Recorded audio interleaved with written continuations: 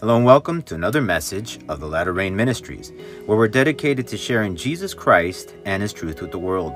If you have any questions or just need some prayer, please feel free to write to us through our website at www.thelatterrain.org. You can also find our written and audio messages archived there. Keep in mind that our English audio messages are available as podcasts through iTunes.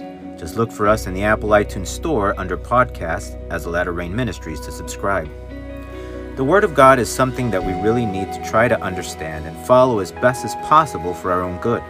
If there's something that we really need to understand about this life, is that everything has a consequence.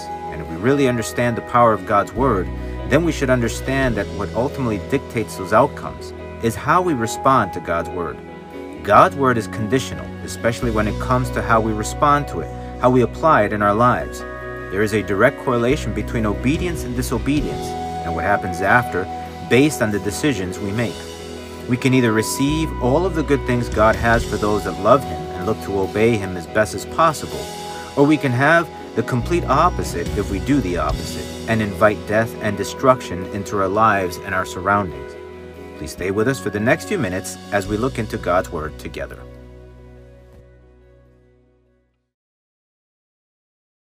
Let us take a moment to pray together and ask the Lord to guide us and to speak to us through His Word. Heavenly Father, Lord God, hallowed and glorified be your name. Lord, I praise you and I worship you for your goodness and your mercy, your grace, for your Son, Jesus Christ, for His sacrifice on the cross. Heavenly Father, I give you thanks because you truly love us and care about us. I pray, Heavenly Father, in the name of Jesus, that you please forgive my sins and my wrongs. And I pray, Heavenly Father, in the name of Jesus, that you may speak to us through your word, through your Holy Spirit, O God, and that we may be able to understand, O Lord, the importance of your word and how it will be fulfilled, Lord God, depending on what we do. Help us, O Lord, to be able to look to fulfill your word for blessing and for goodness in our lives. In Jesus' name I pray. Amen. We're going to be reading today from 2 Kings chapter 10, verse 1 to 11. This is the word of the Lord. Now Ahab had 70 sons in Samaria, and Jehu wrote and sent letters to Samaria to the rulers of Jezreel, to their elders, and to those who reared Ahab's sons, saying, Now as soon as this letter comes to you, since your master's sons are with you, and you have chariots and horses, a fortified city also, and weapons, choose the best qualified of your master's sons, set him on his father's throne, and fight for your master's house. But they were exceedingly afraid, and said, Look, 2 kings could not stand to him. How then can we stand? And he who was in charge of the house, and he who was in charge of the city, the elders also, and those who reared the sons, sent to Jehu, saying, We are your servants. We will do all you tell us, but we will not make anyone king. Do what is good in your sight. Then he wrote a second letter to them, saying, If you are for me, and will obey my voice, take the heads of the men, your master's sons, and come to me at Jezreel by this time tomorrow. Now the king's sons, 70 persons, were with the great men of the city, who were rearing them. So it was, when the letter came to them, that they took the king's sons and slaughtered 70 persons, put their heads in baskets, and sent them to him at Jezreel. Then a messenger came and told him, saying, They have brought the heads of the king's sons. And he said, Lay them in 2 heaps at the entrance of the gate until morning. So it was in the morning that he went out and stood and said to all the people, You are righteous. Indeed, I conspired against my master and killed him. But who killed all these? Know now that nothing shall fall to the earth of the word of the Lord, which the Lord spoke concerning the house of Ahab. For the Lord has done what he spoke by his servant Elijah. So Jehu killed all who remained of the house of Ahab in Jezreel, and all his great men and his close acquaintances and his priests, until he left him none remaining. The word of God is immovable, and it will be fulfilled one way or another. The authority of the word of God is the highest authority in the known universe, whether we believe it or not. We could get into who Ahab was, and that he was an extremely sinful Israelite king. But that would be a little bit of a waste of time as compared to focusing on the importance of the word of God itself. All that I will tell you is that God had very good reasons in dealing with Ahab the way he did.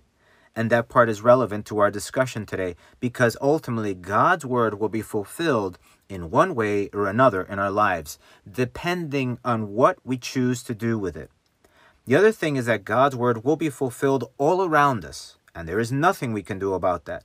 The only choice we have is how we react to our surroundings based on the word of God. So for starters, Matthew chapter 24, verse 35 tells us this: "Heaven and earth will pass away, but my words by no means pass away." And so this is quite definitive. Jesus said this. There is no guessing here. 2 Timothy chapter 3, verse 16 to 17 talks to us about the scriptures and what they are for in our lives, where it says, "All scripture is given by inspiration of God and is profitable for doctrine, for reproof, for correction, for instruction in righteousness, that the man of God may be complete, thoroughly equipped for every good work." So we should ask ourselves, what is the Word of God? The Word of God is both the Holy Bible and the person of Jesus Christ. They are both one of the same. And so the holy book that we have in our homes or wherever it is a printed version that represents God himself through the person of Jesus Christ. That's why it's so important. John chapter 1, verse 1 to 3 says this: "In the beginning was the Word, and the Word was with God, and the Word was God. He was in the beginning with God. All things were made through him, and without him nothing was made that was made." What John is recalling here is how the universe was spoken into existence with the notable "then God said," and things came into existence. But John is also referring to the point that Genesis speaks to us about a plural God. At least that is what is used in the original of Hebrew. And certain verses in our own language mention "let us," when there are portions of creation still in progress.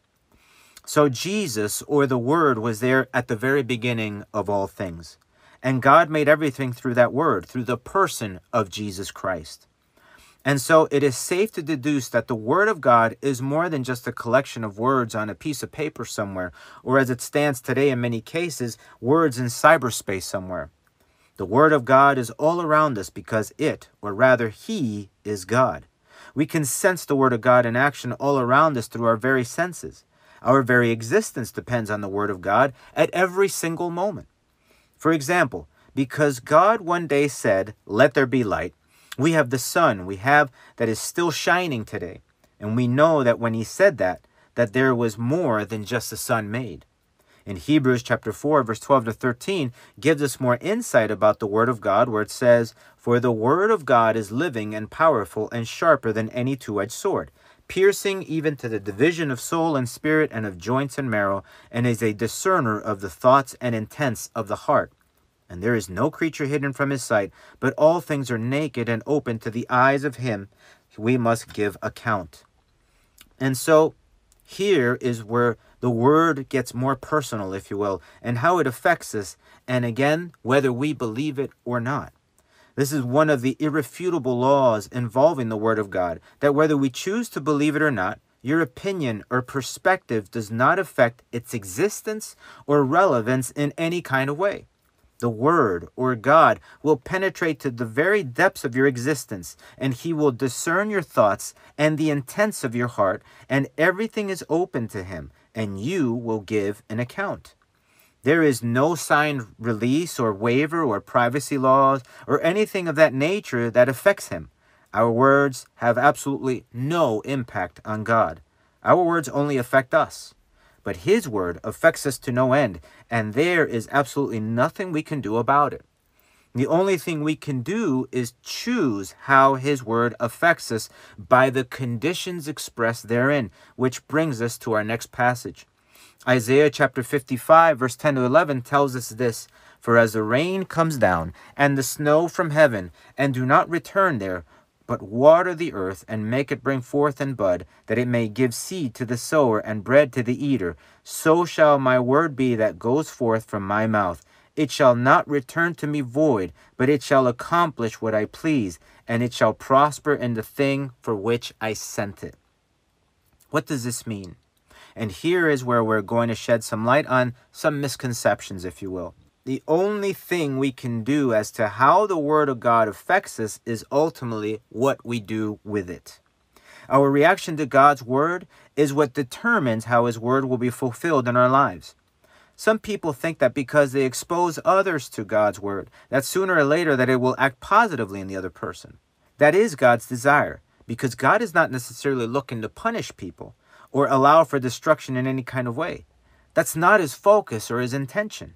For instance, in Matthew chapter 5, verse 41, it says, "Then he will also say to those on the left hand, 'Depart from me, you cursed, into the everlasting fire, prepared for the devil and his angels.'" So you see, hell was actually a place prepared for the devil and his angels, not necessarily for man. But yet because man, out of his own free will, chooses not to believe in God and reject the truth of Jesus Christ, they send themselves there. And how can God force someone to be with him for all eternity if they not desire to be with him? If they cannot come to a point of being convinced that the Lord is who he is? God's not going to force anyone.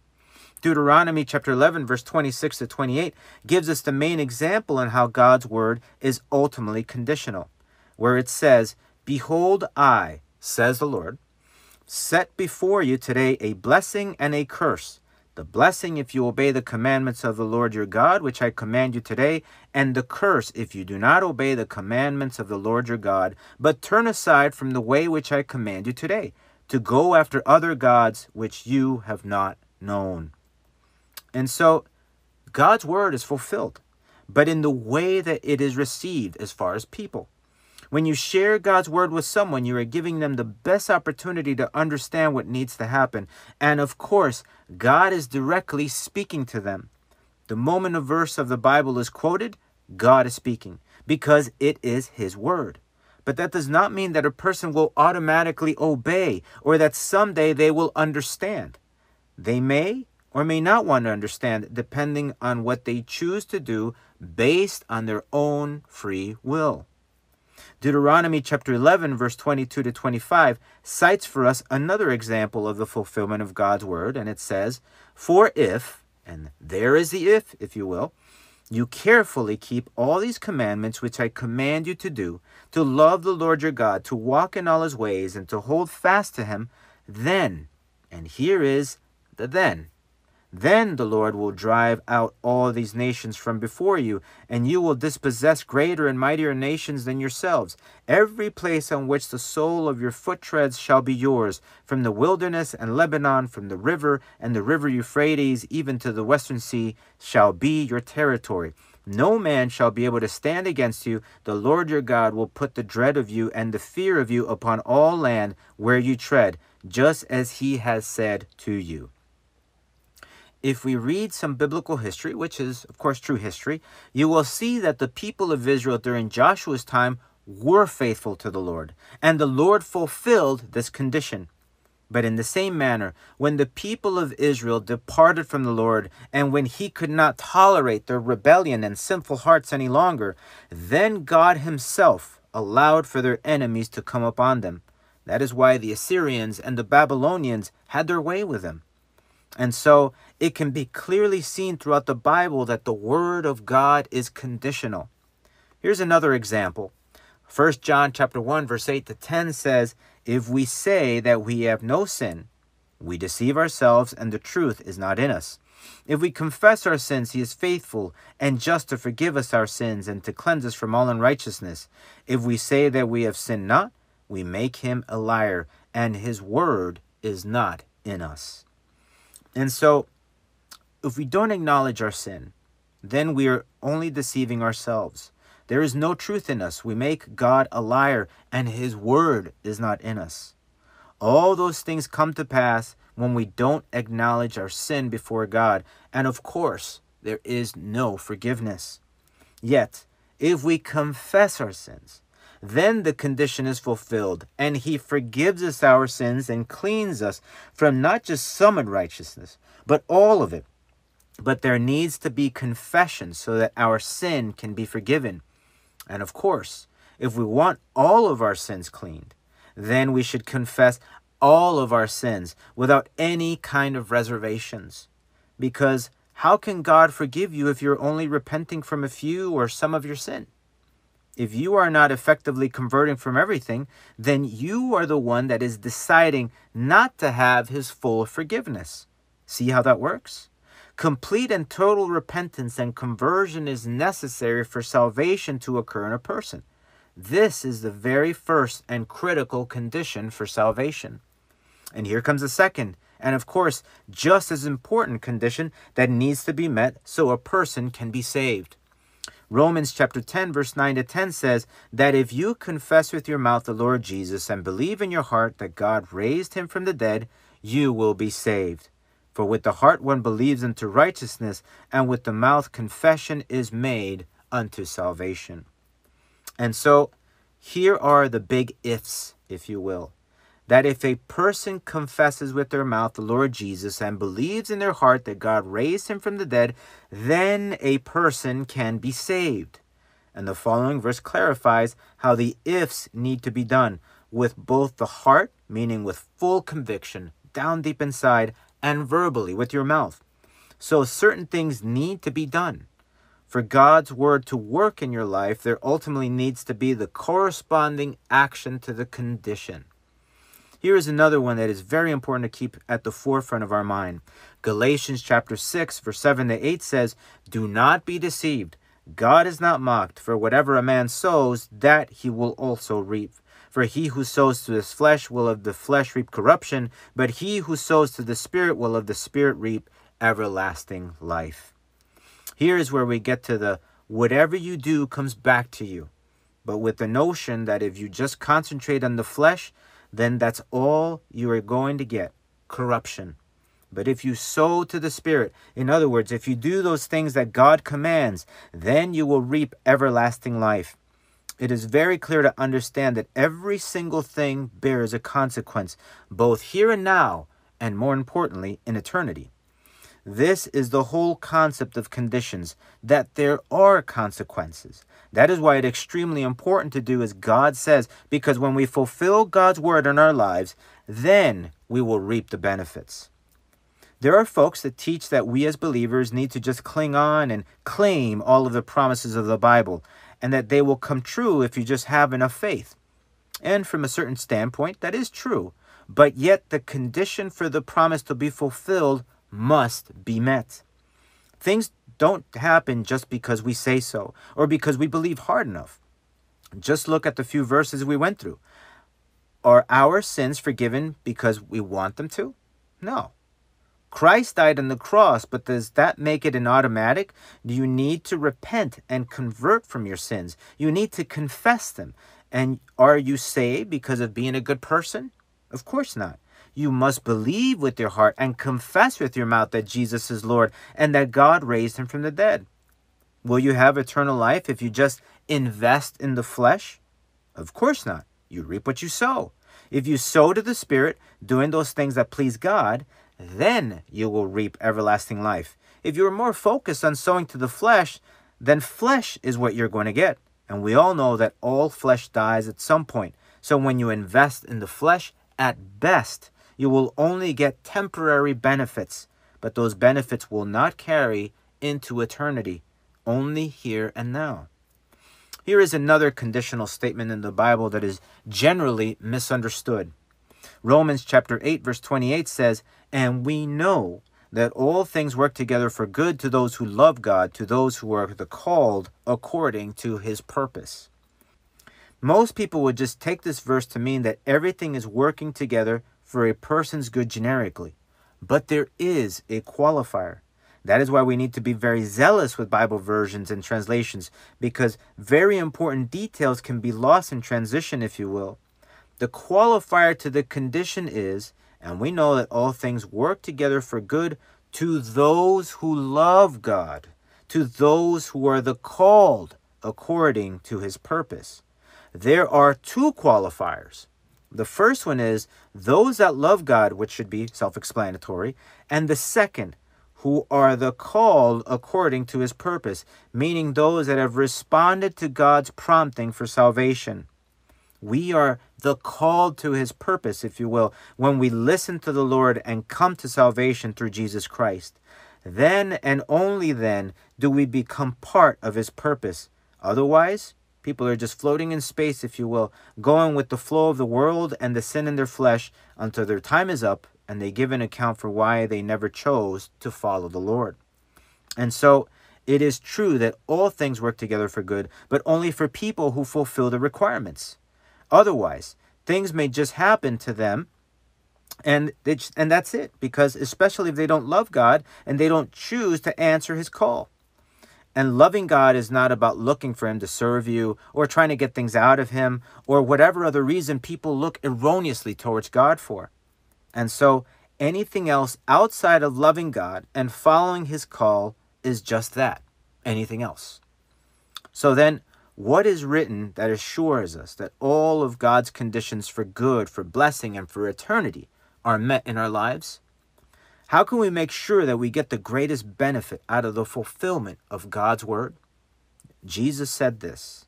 Jesus answered him, "The first of all the commandments is, Hear, O Israel, the Lord our God, the Lord is one, and you shall love the Lord your God with all your heart, with all your soul, with all your mind, and with all your strength.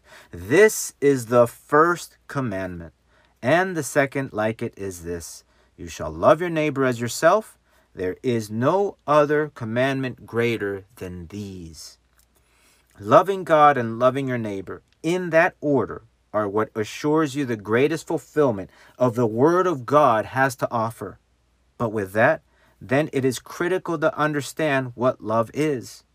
Loving the Lord involves believing in him and looking to understand who he is, everything he has done, is doing, and will do for you. And as a result of that faith, looking to please him with everything you are, starting by having a repentant heart and complete surrender to him.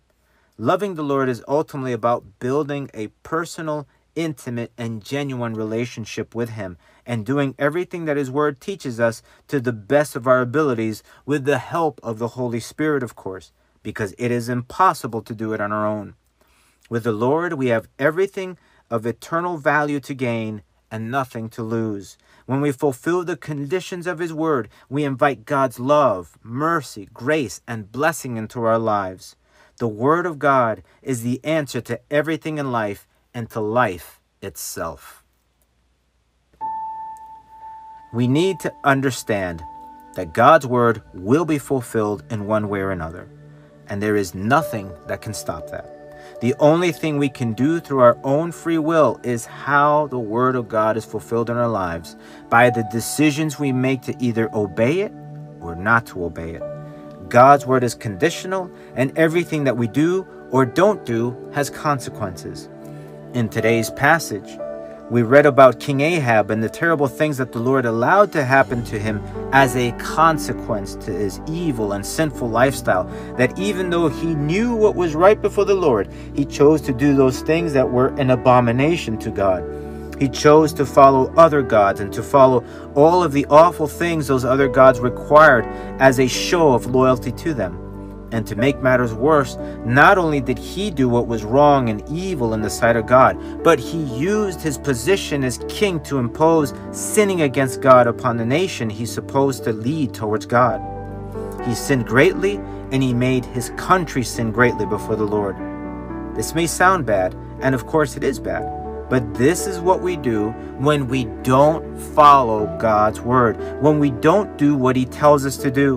We invite evil into our lives and bring upon ourselves and upon our loved ones death and destruction. Absolutely everything in life has consequences. But why do that? Why not better look for the Lord and do what is right before his eyes, so we can love him rather than hate him through our actions? Why not just do those things that produce life and blessing rather than inviting death and destruction? Why not learn how to love and obey a God that truly loves you and has done, is doing, and will do things for you that no one else can? I encourage you to look for the Lord, to obey him, to do those things that truly please him, even if you don't feel like doing them or if they go against your will and desire, so that his word is fulfilled in your life and in the lives of those that surround you, but for good and for blessing. Don't be like Ahab. Let us pray.